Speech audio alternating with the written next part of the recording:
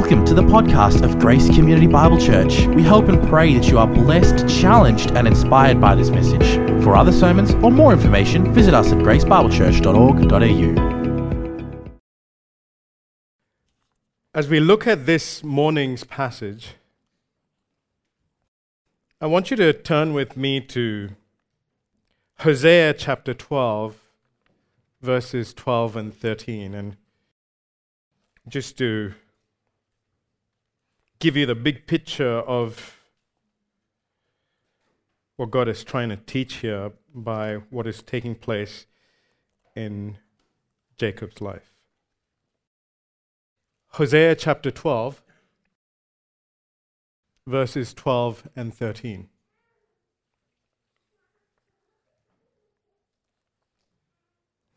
It says, "And Jacob fled to the land of Aram."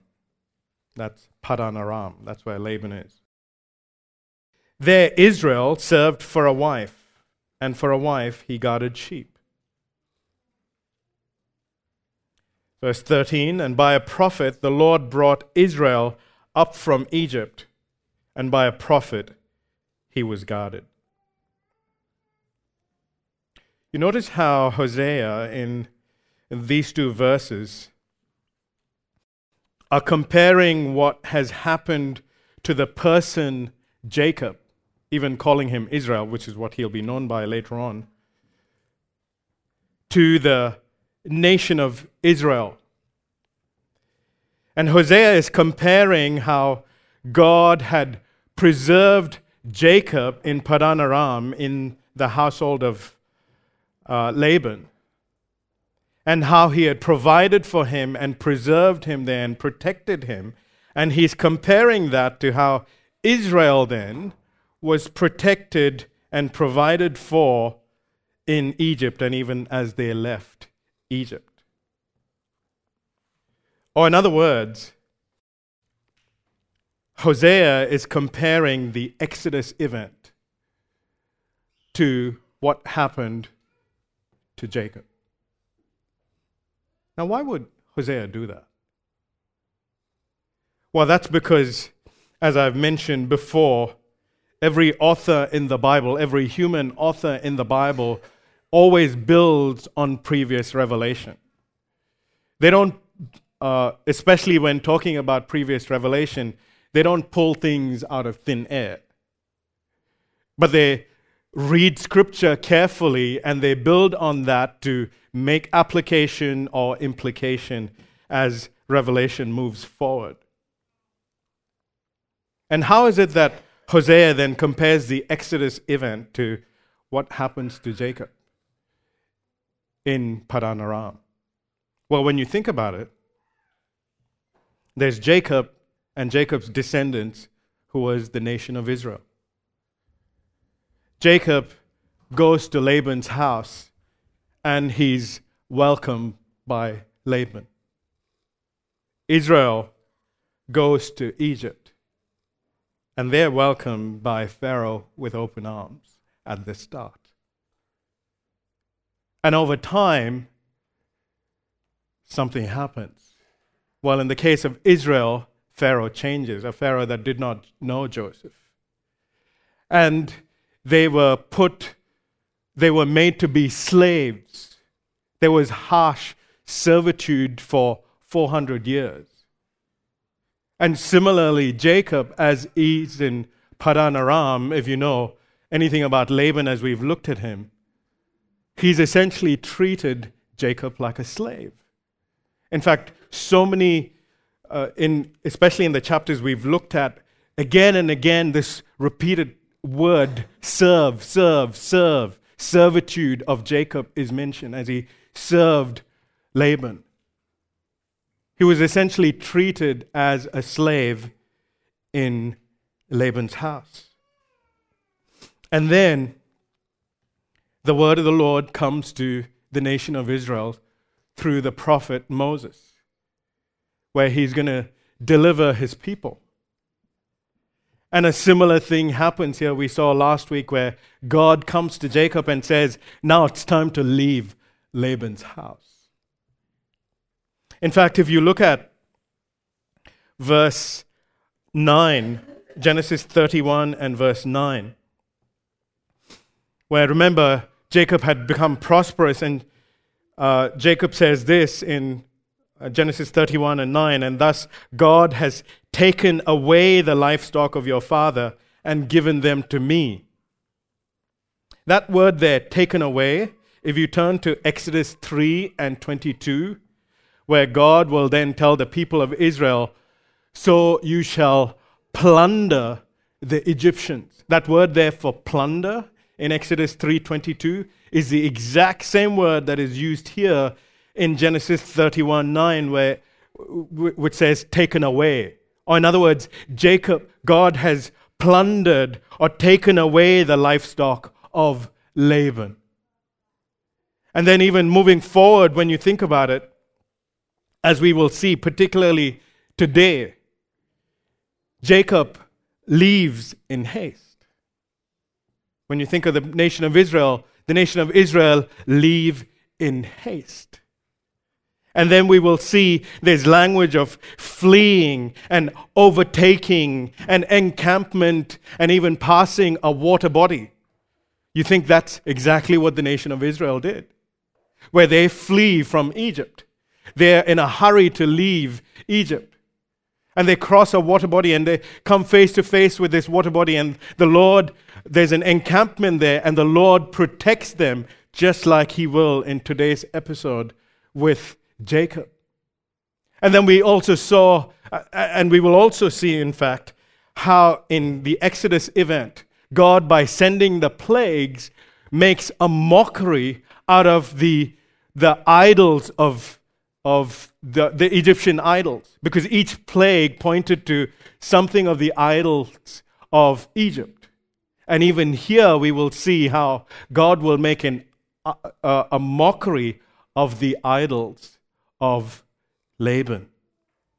And ultimately, where it is God who delivers Jacob from Laban.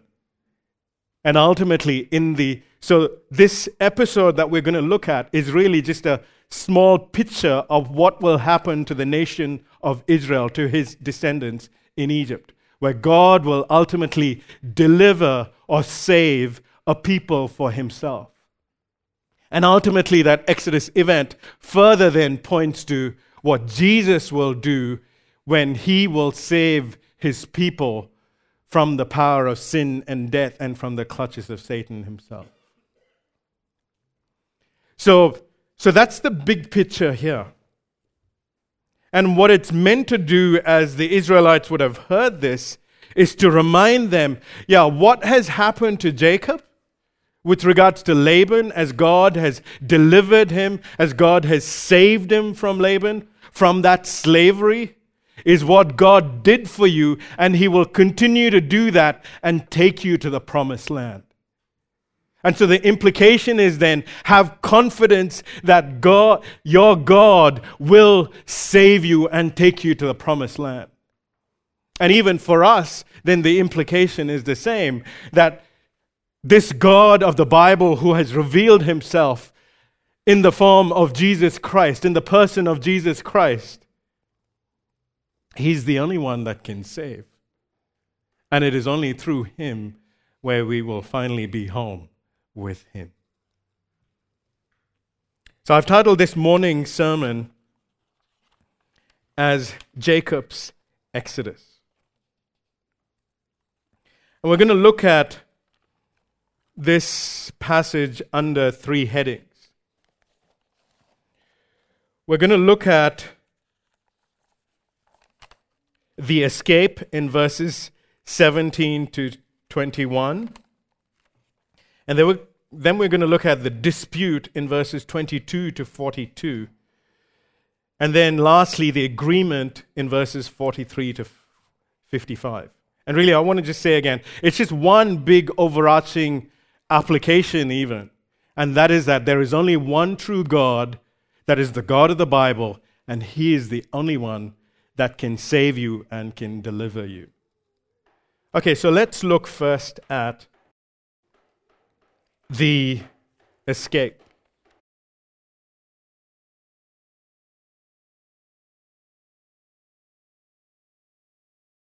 the escape in verses 17 through to 21. Now, just as a quick recap from last week, we saw that, despite Laban's efforts to deceive Jacob and to sort of get free labor for himself, that's what Laban was trying to do when he said, oh, you take all the, funny-colored sheep and flock, and then even remove them from the flock to start with. Jacob, on the other hand, we saw also schemed Laban, where he selectively bred just the stronger animals for himself, where in the end he would have all the stronger animals and Laban would be left with the weaker animals. Now, he didn't steal them, it was all lawful, but he was very crafty and definitely scheming. But the wonderful thing is that despite Laban's mistreatment of Jacob and Jacob's own scheming, he didn't have to do that. He didn't have to take things into his own hands and cleverly think of, oh, how can I, get more prosperity for myself? We saw that the Lord still graciously prospered Jacob and made him very rich, way more than Laban. Why?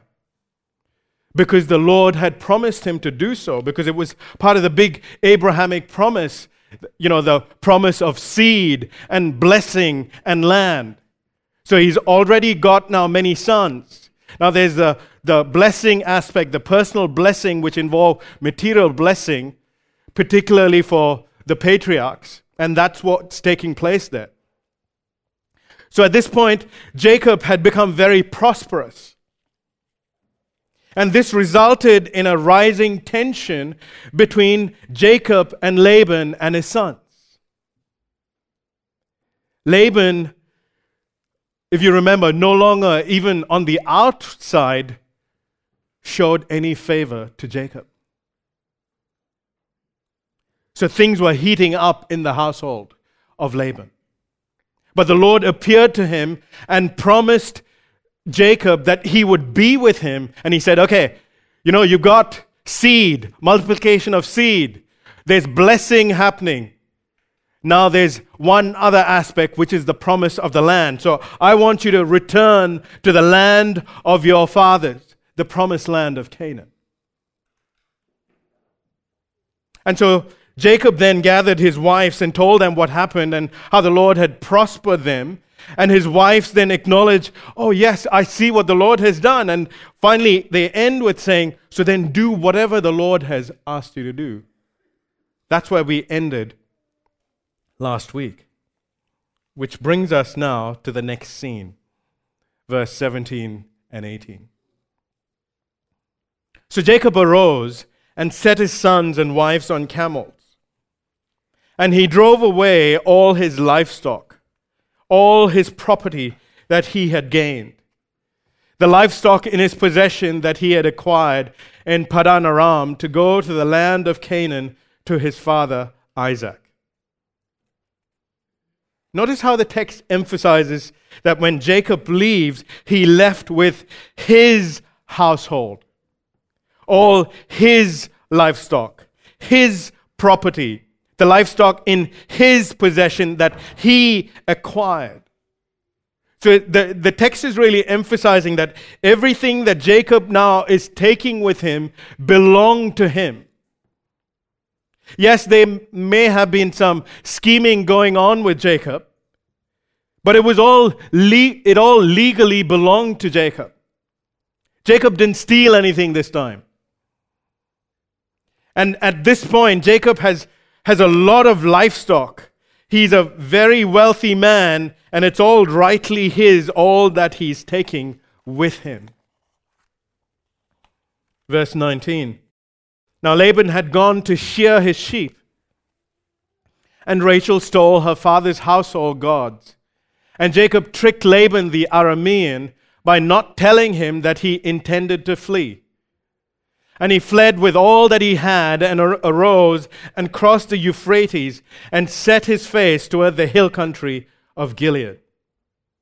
So it says there that Laban had gone to shear sheep. Now, sheep shearing happened during springtime. This would have been a very busy time, particularly for the herdsmen.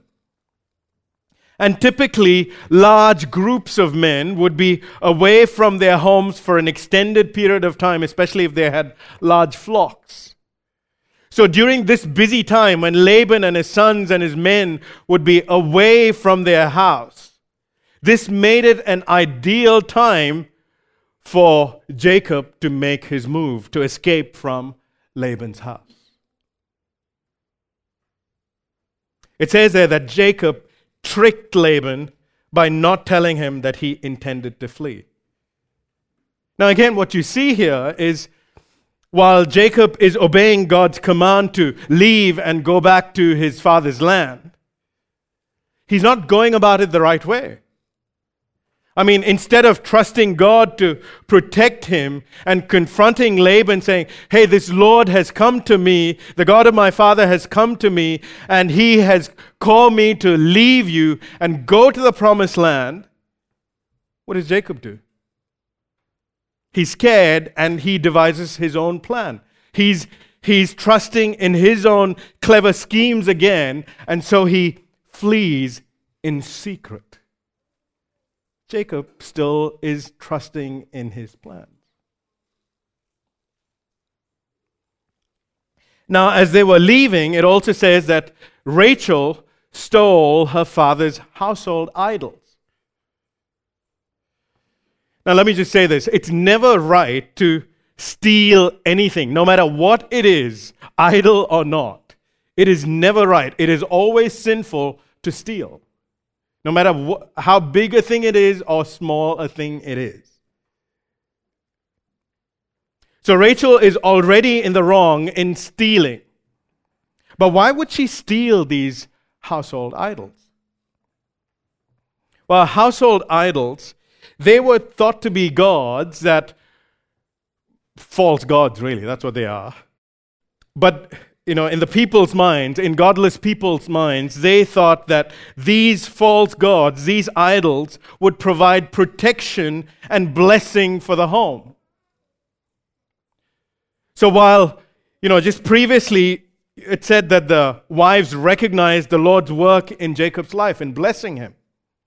So Rachel recognizes the Lord has been work in Jacob's life, but what you see here is she hasn't totally given up on her idol worship. In fact, when we come later on in Genesis 35, Jacob will tell his entire household to commit themselves to the Lord and to bury their household idols at the time. And I'm pretty sure at that point, these idols would have been buried as well. But at this time, Rachel is still an idol worshiper. And she's hoping that these stolen idols would provide protection for them and perhaps even blessing as they head out from Laban's house. The irony is this, that these idols don't just not protect them. In fact, these stolen idols would be one of the big reasons why now Laban will come chasing after them and they will be in danger. What can we learn from here? Well, one of the things that you see is God's providential working. Because God is providentially allowing Rachel, though she's sinning, He's allowing Rachel to steal these idols to ultimately show at a later point that these gods are nothing and they can do nothing. They're absolutely powerless.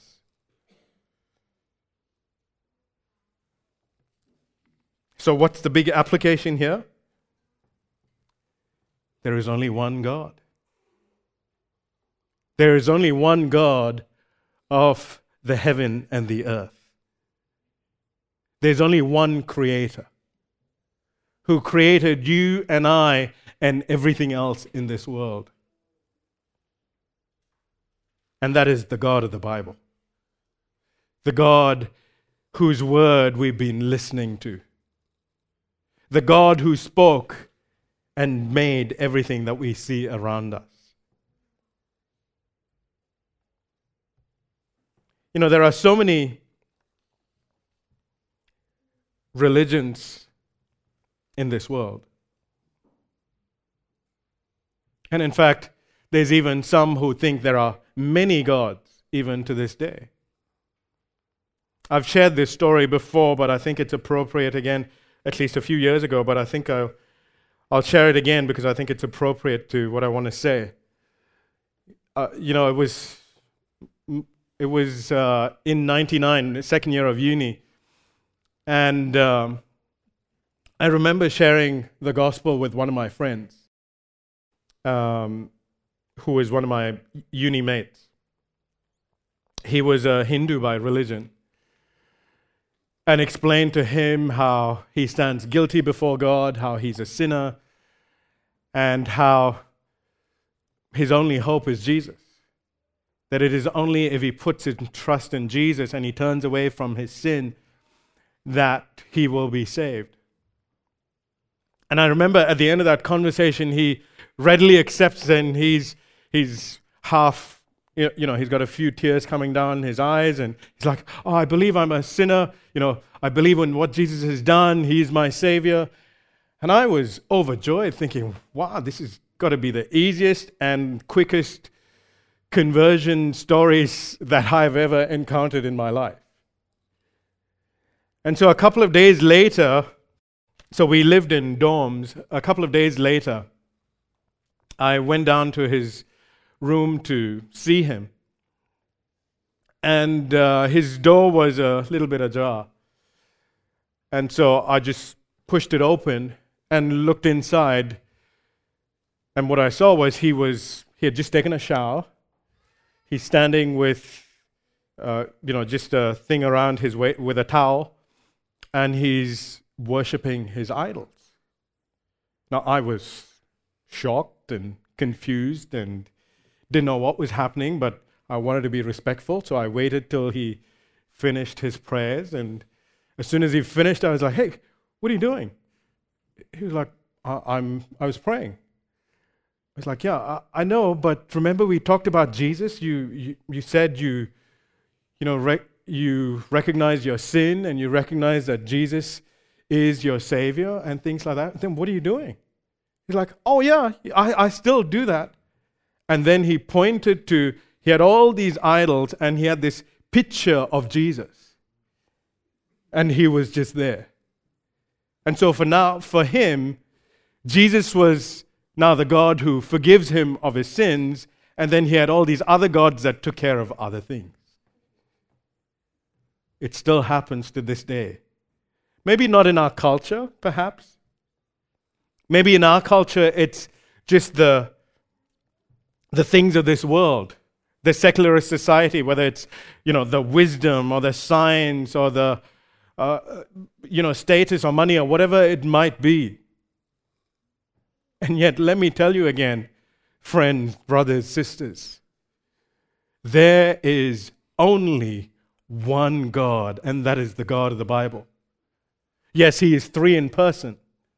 God the Father, God the Son, God the Holy Spirit.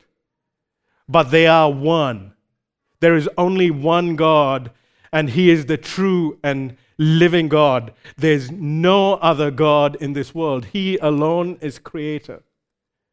And He alone is the one who rules over all and is sovereign over all. And in fact, it is precisely because He is the one who rules over all that each and every person, believer or not, will one day have to give an account to Him. So for those of you listening today, I want to ask you, do you truly believe in the God of the Bible? Because you will have to give an account to Him one day. And for those of us who are believers, let me also just remind you that because He is the one true God, we must be devoted to Him only. I mean, most of us know the great Shema passage, right? Deuteronomy 6, 4, and 5. Hear, O Israel, the Lord God is one. that there is only one God? And what is then the implication? The next verse says it, verse 5.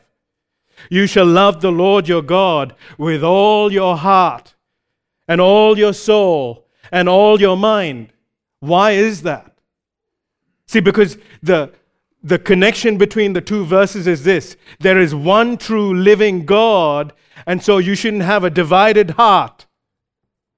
You need to have one heart, a single-hearted devotion to this one God, as opposed to a divided heart to the idols of this world, as well as the true and living God. He alone is God, and He alone deserves singular allegiance.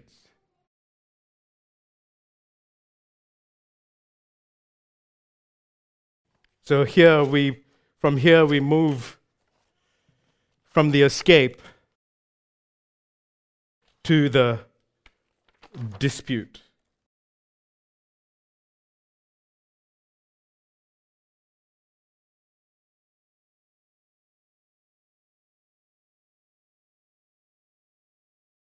In verses 22 to 42. When it was told Laban on the third day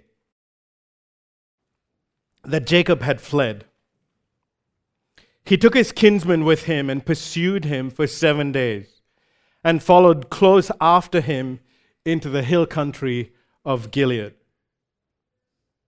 So given Laban and his men are away shearing, it takes about 3 days for Laban to get the news that Jacob has fled with his entire household.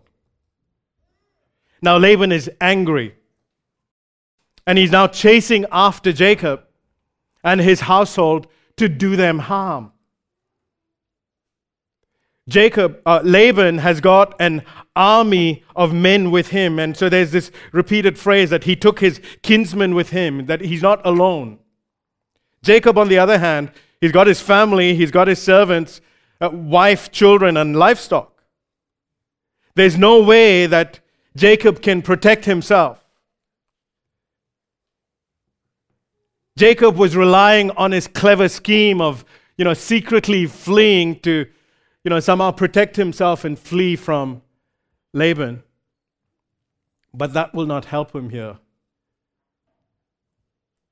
But again, what you see is the Lord graciously intervenes and protects Jacob. Despite Jacob trusting in his own schemes, the Lord graciously intervenes and protects Jacob. Verse 24. But Jacob came to Laban the Aramean in a dream by night and said to him, "Be careful not to say anything to Jacob, either good or bad." If you remember previously, God protected both Abraham and Isaac previously from enemy kings, as we've gone through from Genesis 12 onwards. Now, similarly, God is protecting Jacob now. He's the next one in the promised seed line. And notice God tells Laban not to say anything good or bad to Jacob.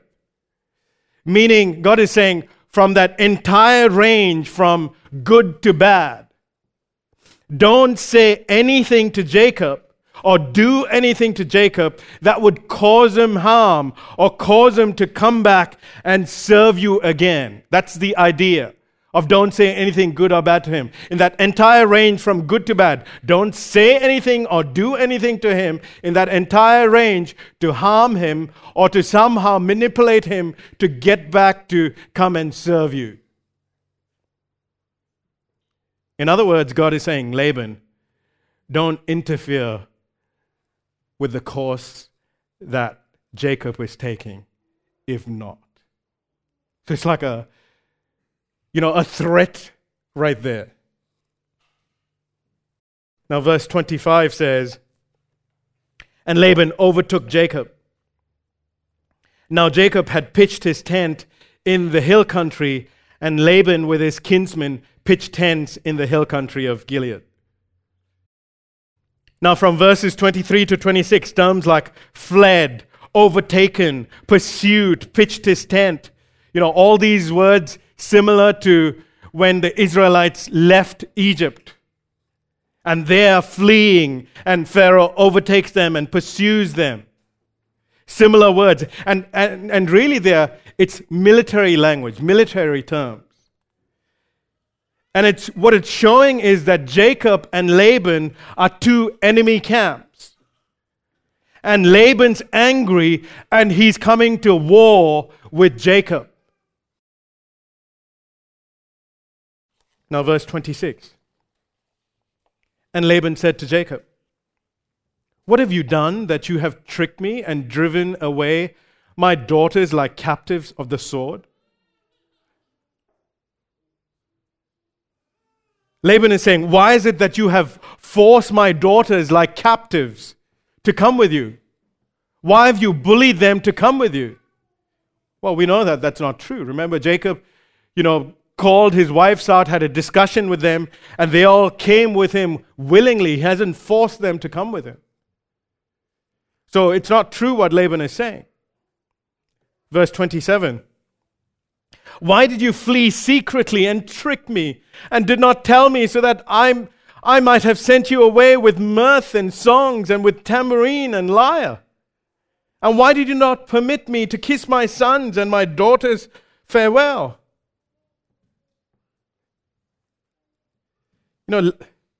Laban's putting on a show here. He's saying, "Jacob, why did you leave in secret? I would have thrown you a proper send-off party and bid you farewell and, kiss my munchkins goodbye because I'm so loving and I'm so generous." Well, if you think about it, the last time Laban threw a big party was at the wedding, and we all know what happened. He deceived Jacob, and he was the one who profited much from it. So Laban's now just exaggerating this. He's just pretending, trying to be this benevolent kind of figure. And I'm sure Jacob and his family, as they're looking at him, are like, "Is he being real here?" Laban is just trying to make himself look good. And as though Jacob is the bad guy. Laban continues. Last part of 28. "Now you have done foolishly. It is in my power to do you harm." What's shocking here is that the you is plural. Meaning Laban is saying, "I have power to harm not just you, Jacob, you all." This is not a benevolent guy at all.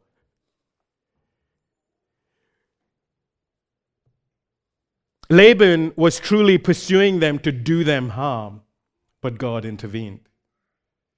And that's exactly what he says.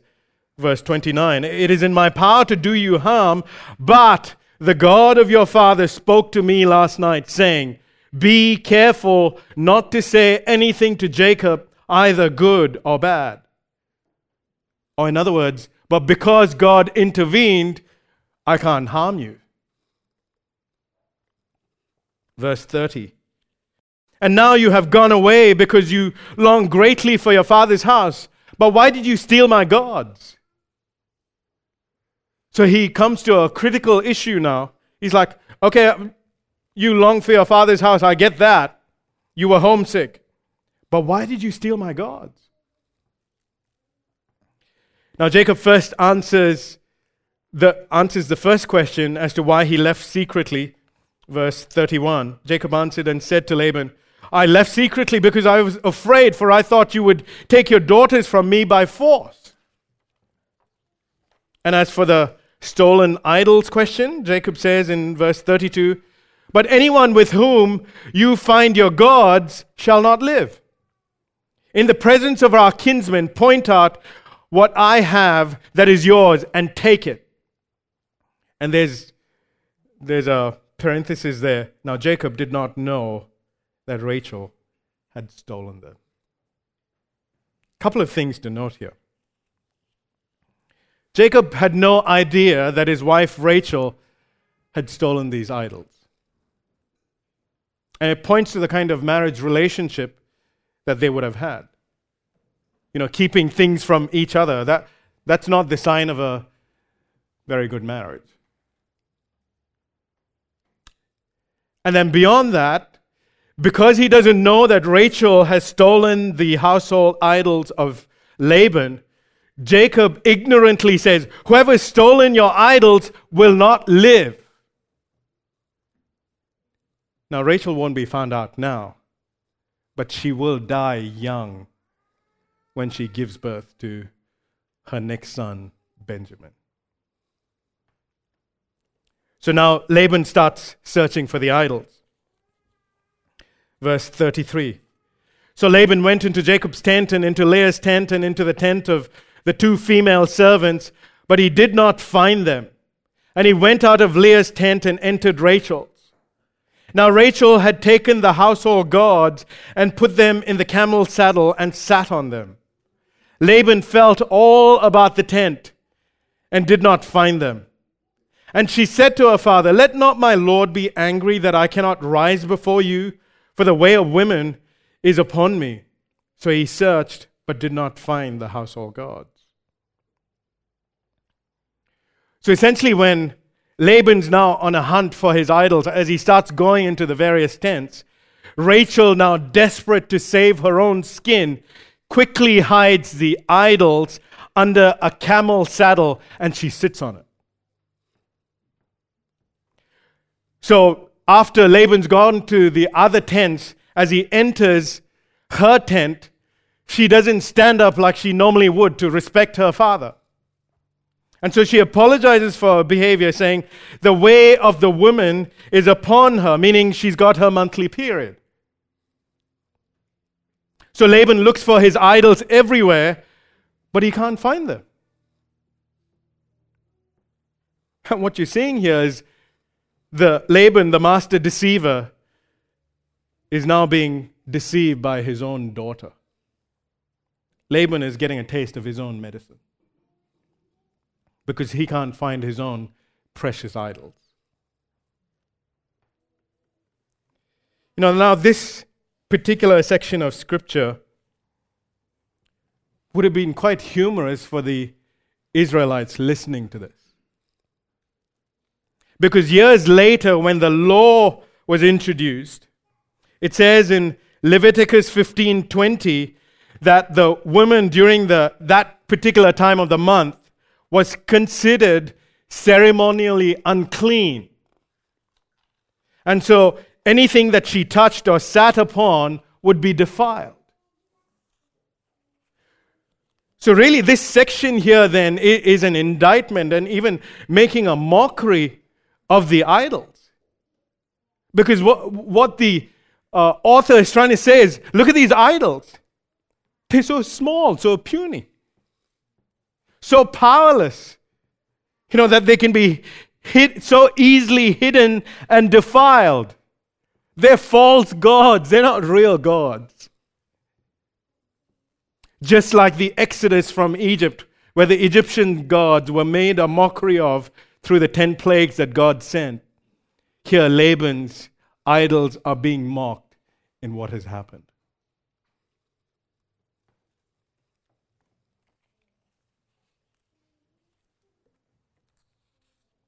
So now, Laban doesn't find his idols, and Jacob loses it.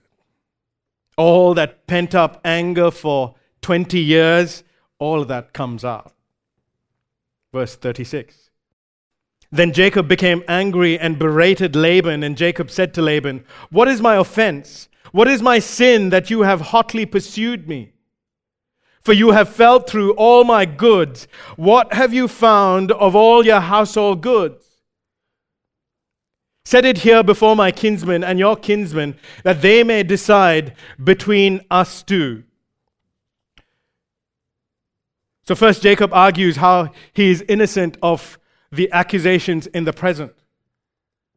And it's like he's setting up court. He's saying, "Oh, Laban, your kinsmen come here. My kinsmen come here. Let me present my case to you.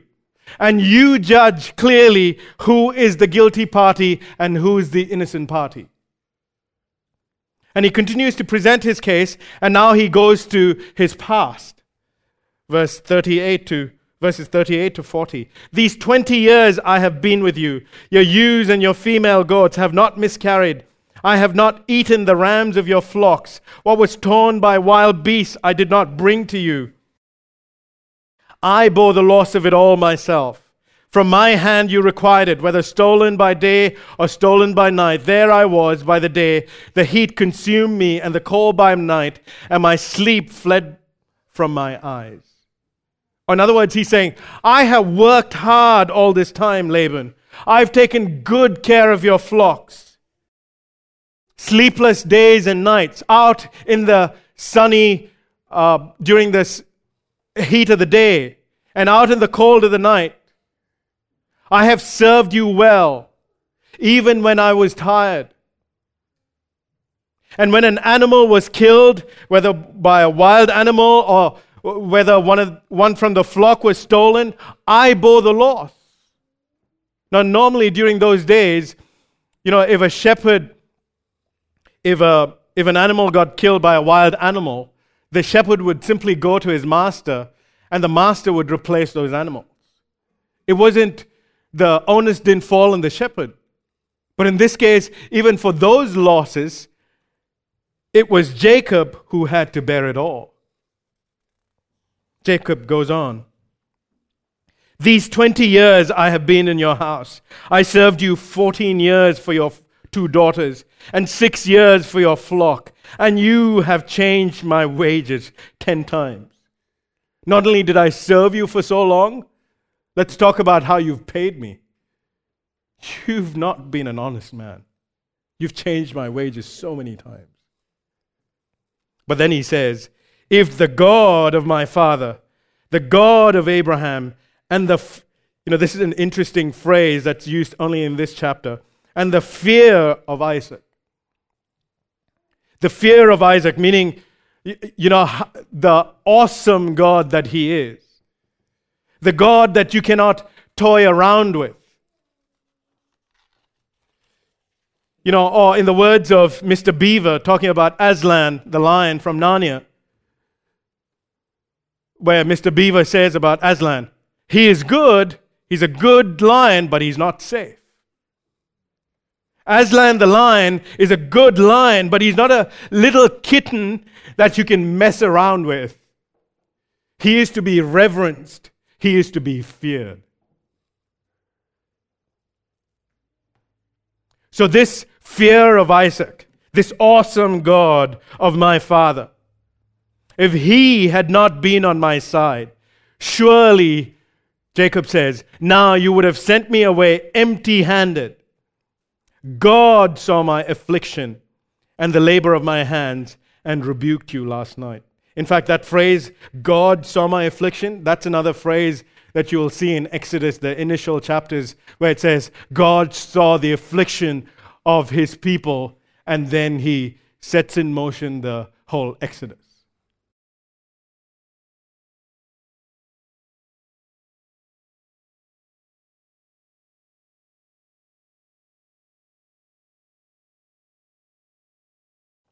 So Isaac is acknowledging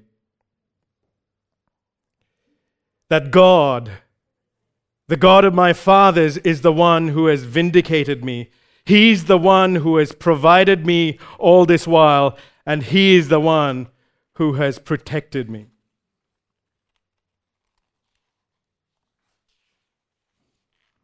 So what do you see here in this passage?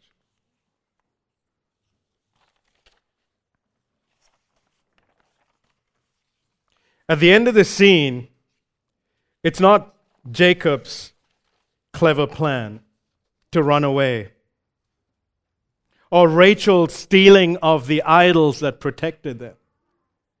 It's the Lord alone that has provided and protected them. As for the false gods or the idols, they can't protect. In fact, they can't even protect themselves, because that's why they're being stolen and hidden. They can't even come outside in any way. They're so puny, so powerless that even men can hide them. That's how ineffective they are. That's how powerless they are. They are powerless because they are nothing. They are false gods. So really in this section, there's this big contrast between the living God, the one who is powerful and faithful to keep his covenant promises, powerful to protect his people in every situation. No matter what the circumstance, no matter the plight or the schemings of his own people, God is still powerful because he is the one true living God, unlike the flimsy idols of Laban. I wonder if there's anyone here who has not put their trust in this great God. You see, there's not just idols that are made of stone and wood and metal. Oh, there's other idols as well, especially in this secular world. There's the gods of the entertainment. There's the gods of sport. There's the gods of human achievement. There's the gods of power and status and riches and so on and so forth. So much so that when people so devote themselves to those false gods, those idols, that their thinking, their decision making, their living, everything revolves around that. Sometimes it can even be a person. Everything revolves around that thing or person. And we put our confidence and security in them. But again, as per what this scripture is trying to elucidate to us, is this: there is only one true living God. Everything else is a false god, and they're nothing.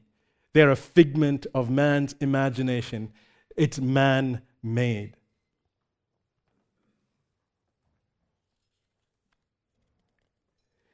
In fact, the Psalm 115 and verse 8, just recently, I'd spoken about this just to a few brothers and sisters. In Psalm 115:8, it talks about idols, and ultimately it says those who worship idols will become like them. In other words, because idols are nothing, because they are dead, when you bow down to nothingness or deadness, you become dead yourself. That you are becoming more and more dead. When you move away from the source of life, when you move away from the living God and turn to that which is dead, that which is nothing, you are becoming more and more dead yourself. That should be a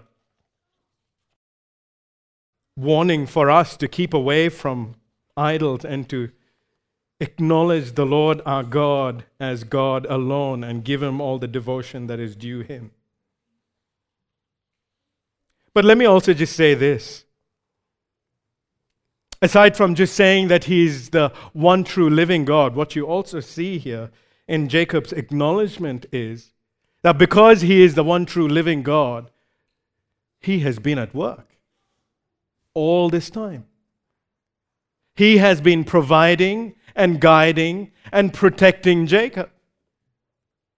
This is the Lord's doing. And because He is the living God, He is the one who will ultimately save and deliver Jacob and take him back to the promised land. And that should be a comfort for us as well. That we who have put our trust in the Lord Jesus, the one true living God who has manifested Himself as a human being on this earth, that we too can be confident. That no matter what happens in this world, that no matter our circumstances, no matter what trials or difficulty come our way, God will deliver us in and through Jesus Christ, and He will ultimately do that. And we should never not hold on to that fact. And so from the dispute now, we quickly move on to the agreement in verses 43 to 55. The agreement. So Jacob has clearly won his defense, showing Laban was the guilty one.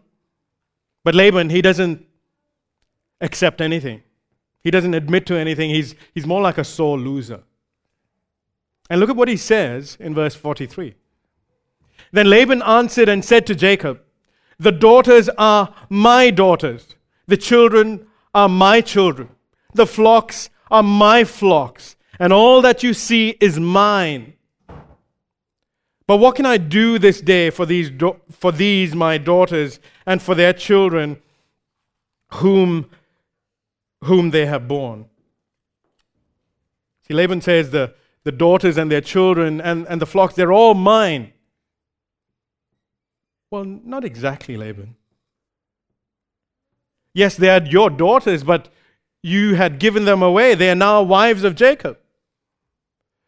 The flocks, yes, they originally came from your flocks, Laban, but now the flocks, the spotted and speckled ones, they're legally Jacob's. He bred them all. And this was all the Lord's doing. None of it is yours.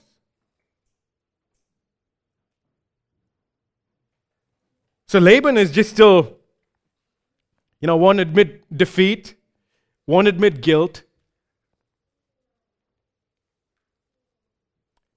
But he's trying to make himself as the good guy. He says, "Oh, they're all mine. My children, my daughters, my possessions, my everything."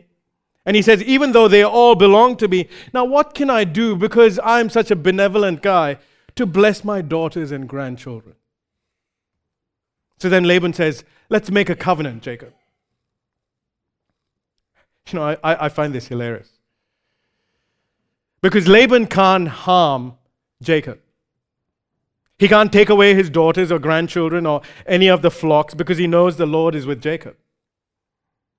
But then Laban makes this covenant with Jacob because he's scared of what might happen to him if he gets into Jacob's bad books, because this great God is now with Jacob, and I don't want to mess around with the fear of Isaac.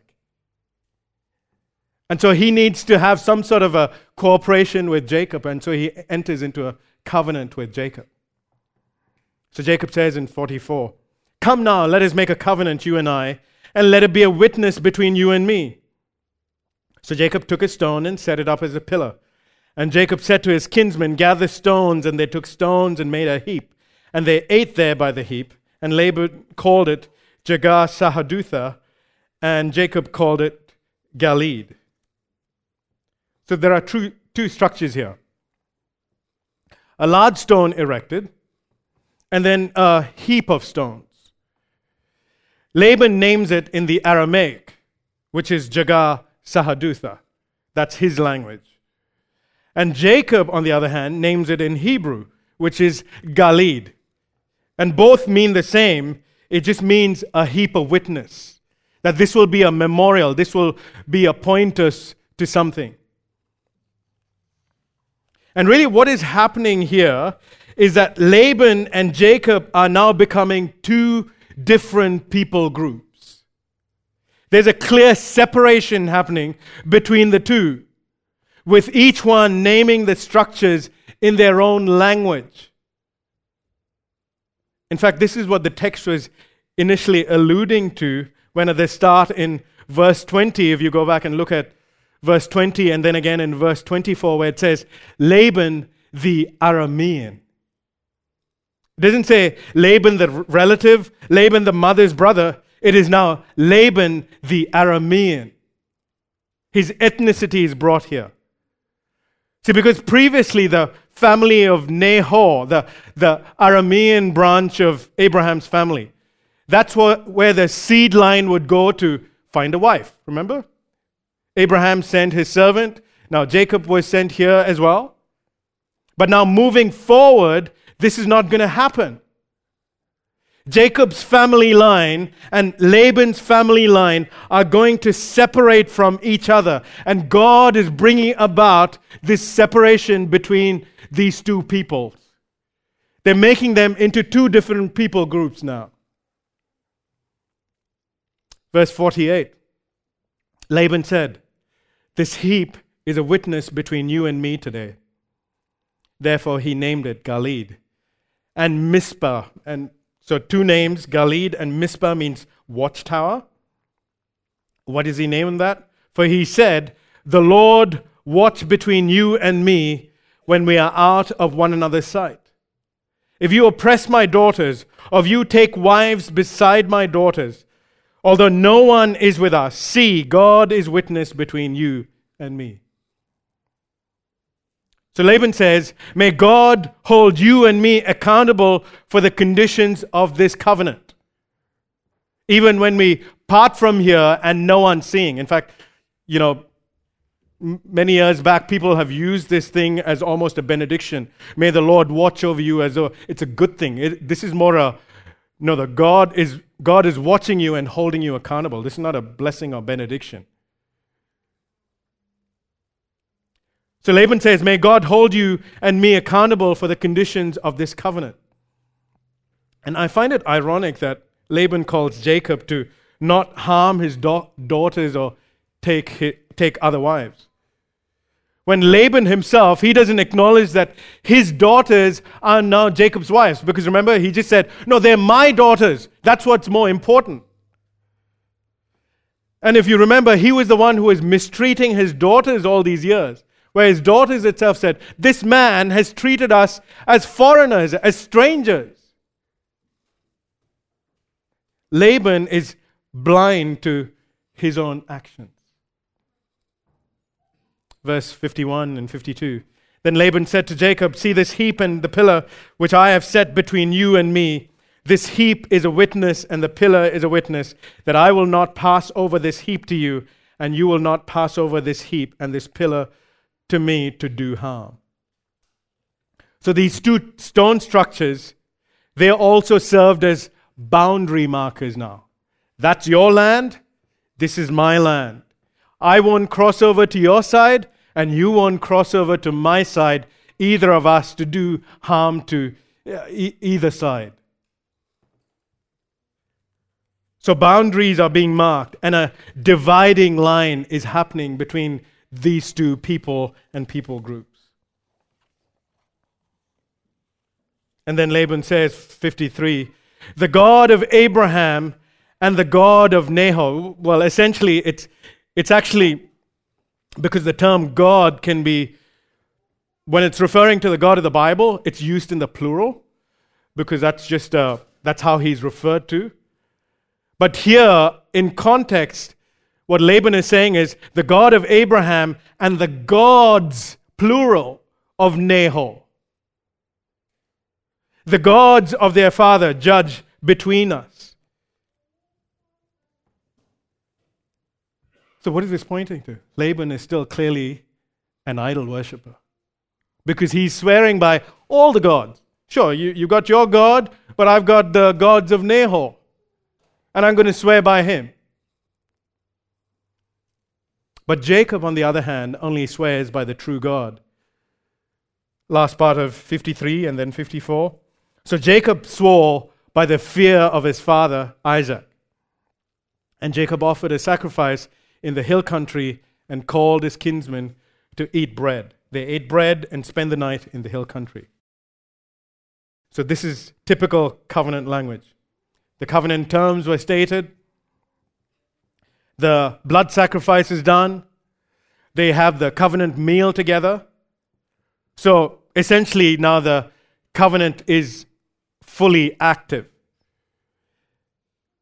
And they're going to be permanently separated from each other. Or in other words, God, in an ultimate sense, has separated or saved or delivered Jacob from Laban through this permanent separation, saying, you are never going to cross your paths again. God has, in an ultimate sense, saved Jacob from Laban and made a permanent separation. And God is making Jacob essentially into a people that will follow him, separating this group of people that Jacob will have, separating from them from those who follow idols. 55, early in the morning, Laban arose and kissed his grandchildren and his daughters and blessed them. Then Laban departed and returned home.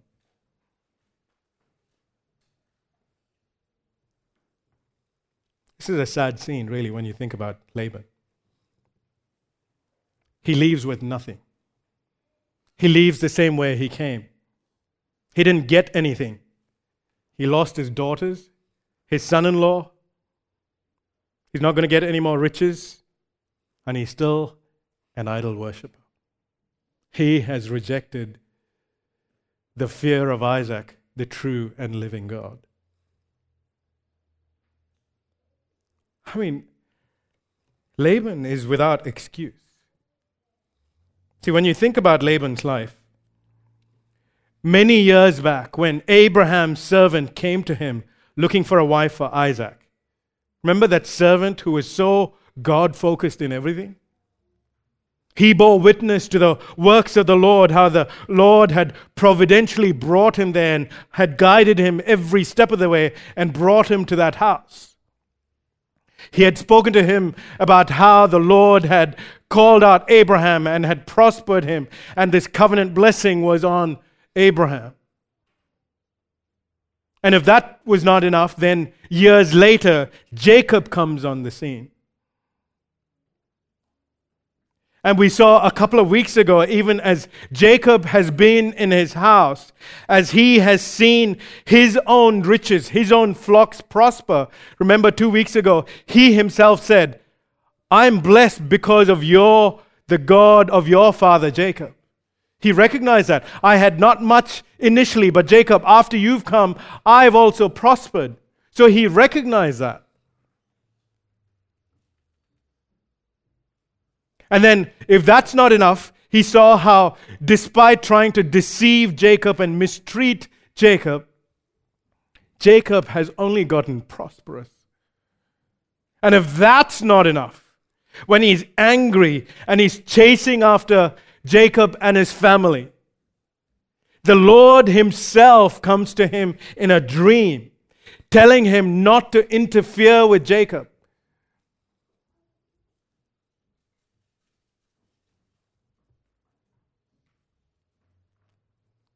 And he gets it. And he doesn't interfere with Jacob.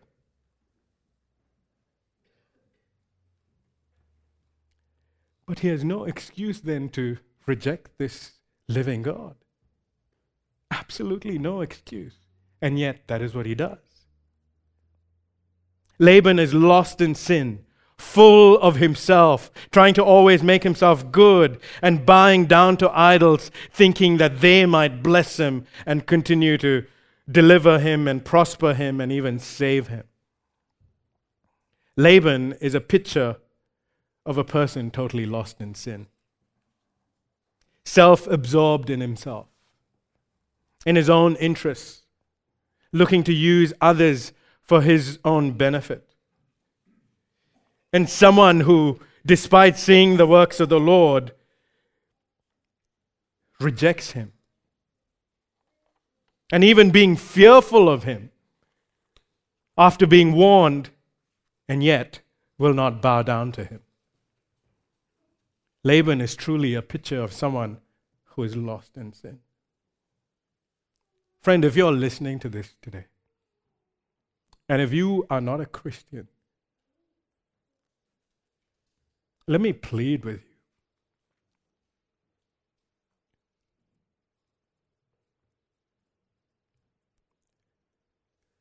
If you reject the God of the Bible, if you reject Jesus Christ as your Lord and your Savior, it will be your ruin. Because you will give an account to this holy, holy, holy God, the fearful one, the awesome one. And you will be found guilty on that final day. And you will be cast into the lake of fire and eternally damned. But let me also tell you, friend, this fearful, awesome one is also a gracious and loving God. Yes, he's a God that you cannot have on your terms. There are things about him you may not understand, the way he operates that is beyond you, but he is still good. He is still a gracious and merciful God. And because he is gracious and loving, he sent his Son, the Lord Jesus Christ, to come into this world in the form of a man. And he lived in this world. And he saw all the sin in this world and all the suffering in this world and all the idolatry and all the constant rejection and rebellion against the true and living God. And while Jesus came to save sinners, the world in their sin rejected him, their only hope. And they said, "Crucify him." And they crucified him on that cross. And yet, as we have seen, God has his way of working through things, right? Even through the sin of man. God was still providentially working through that, whereby it was part of his plan where Jesus would be crucified on that cross and he would bear the wrath of God, the judgment of God for sinful people like you and me, where he would take the place of sinners and he would die in the place of sinners. Why? Because he's a merciful and a gracious God. And Jesus died and then he rose up on the third day, conquering sin and Satan, the ultimate deceiver. Grabbing people from the clutches of sin and death, where Satan was really the master there, using the sting of death, holding them in sin and trying to hold them with him. And Jesus conquered them all, defeated them all. And now, for all who will trust in Jesus, the true and living God who has come in the form of a human being, all those who turn from their ways, from their wicked ways, from any kind of idol worship and truly trust him as Lord and Savior, they will be saved. They will have life eternal with this good and gracious and awesome God. Friend, if you are here today, I would plead with you to turn to Jesus Christ. If you'd like to know more about him, please come and talk to me. Or perhaps someone here that you know is a Christian, and they would love to talk to you about how you can know this Lord Jesus. For those of us who are Christians, let me ask you, brothers and sisters, why is it that you are saved in one sense? Is it your clever scheming? Your clever reasoning? Is that why you're saved and others are not? No. It is because God graciously came and opened your eyes to himself. God has done that work.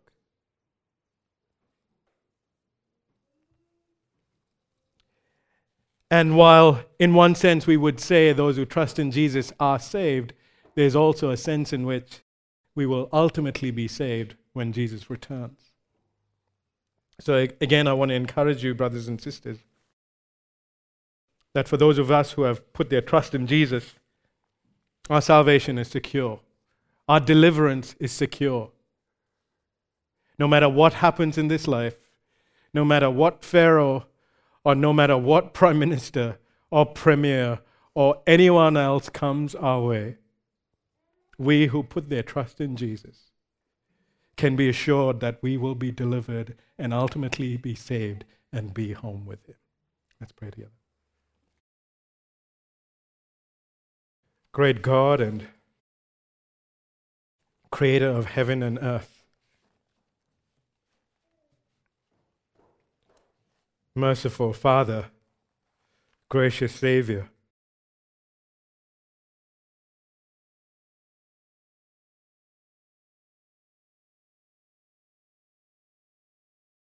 thank you for opening our eyes to yourself. Left to ourselves, we would be just like Laban, lost in our sin. Perhaps seeing some evidence of you, but always rejecting you.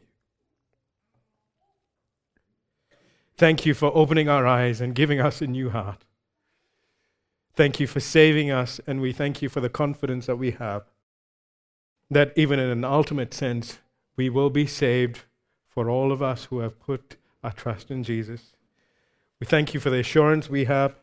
We thank you for the confidence that we have.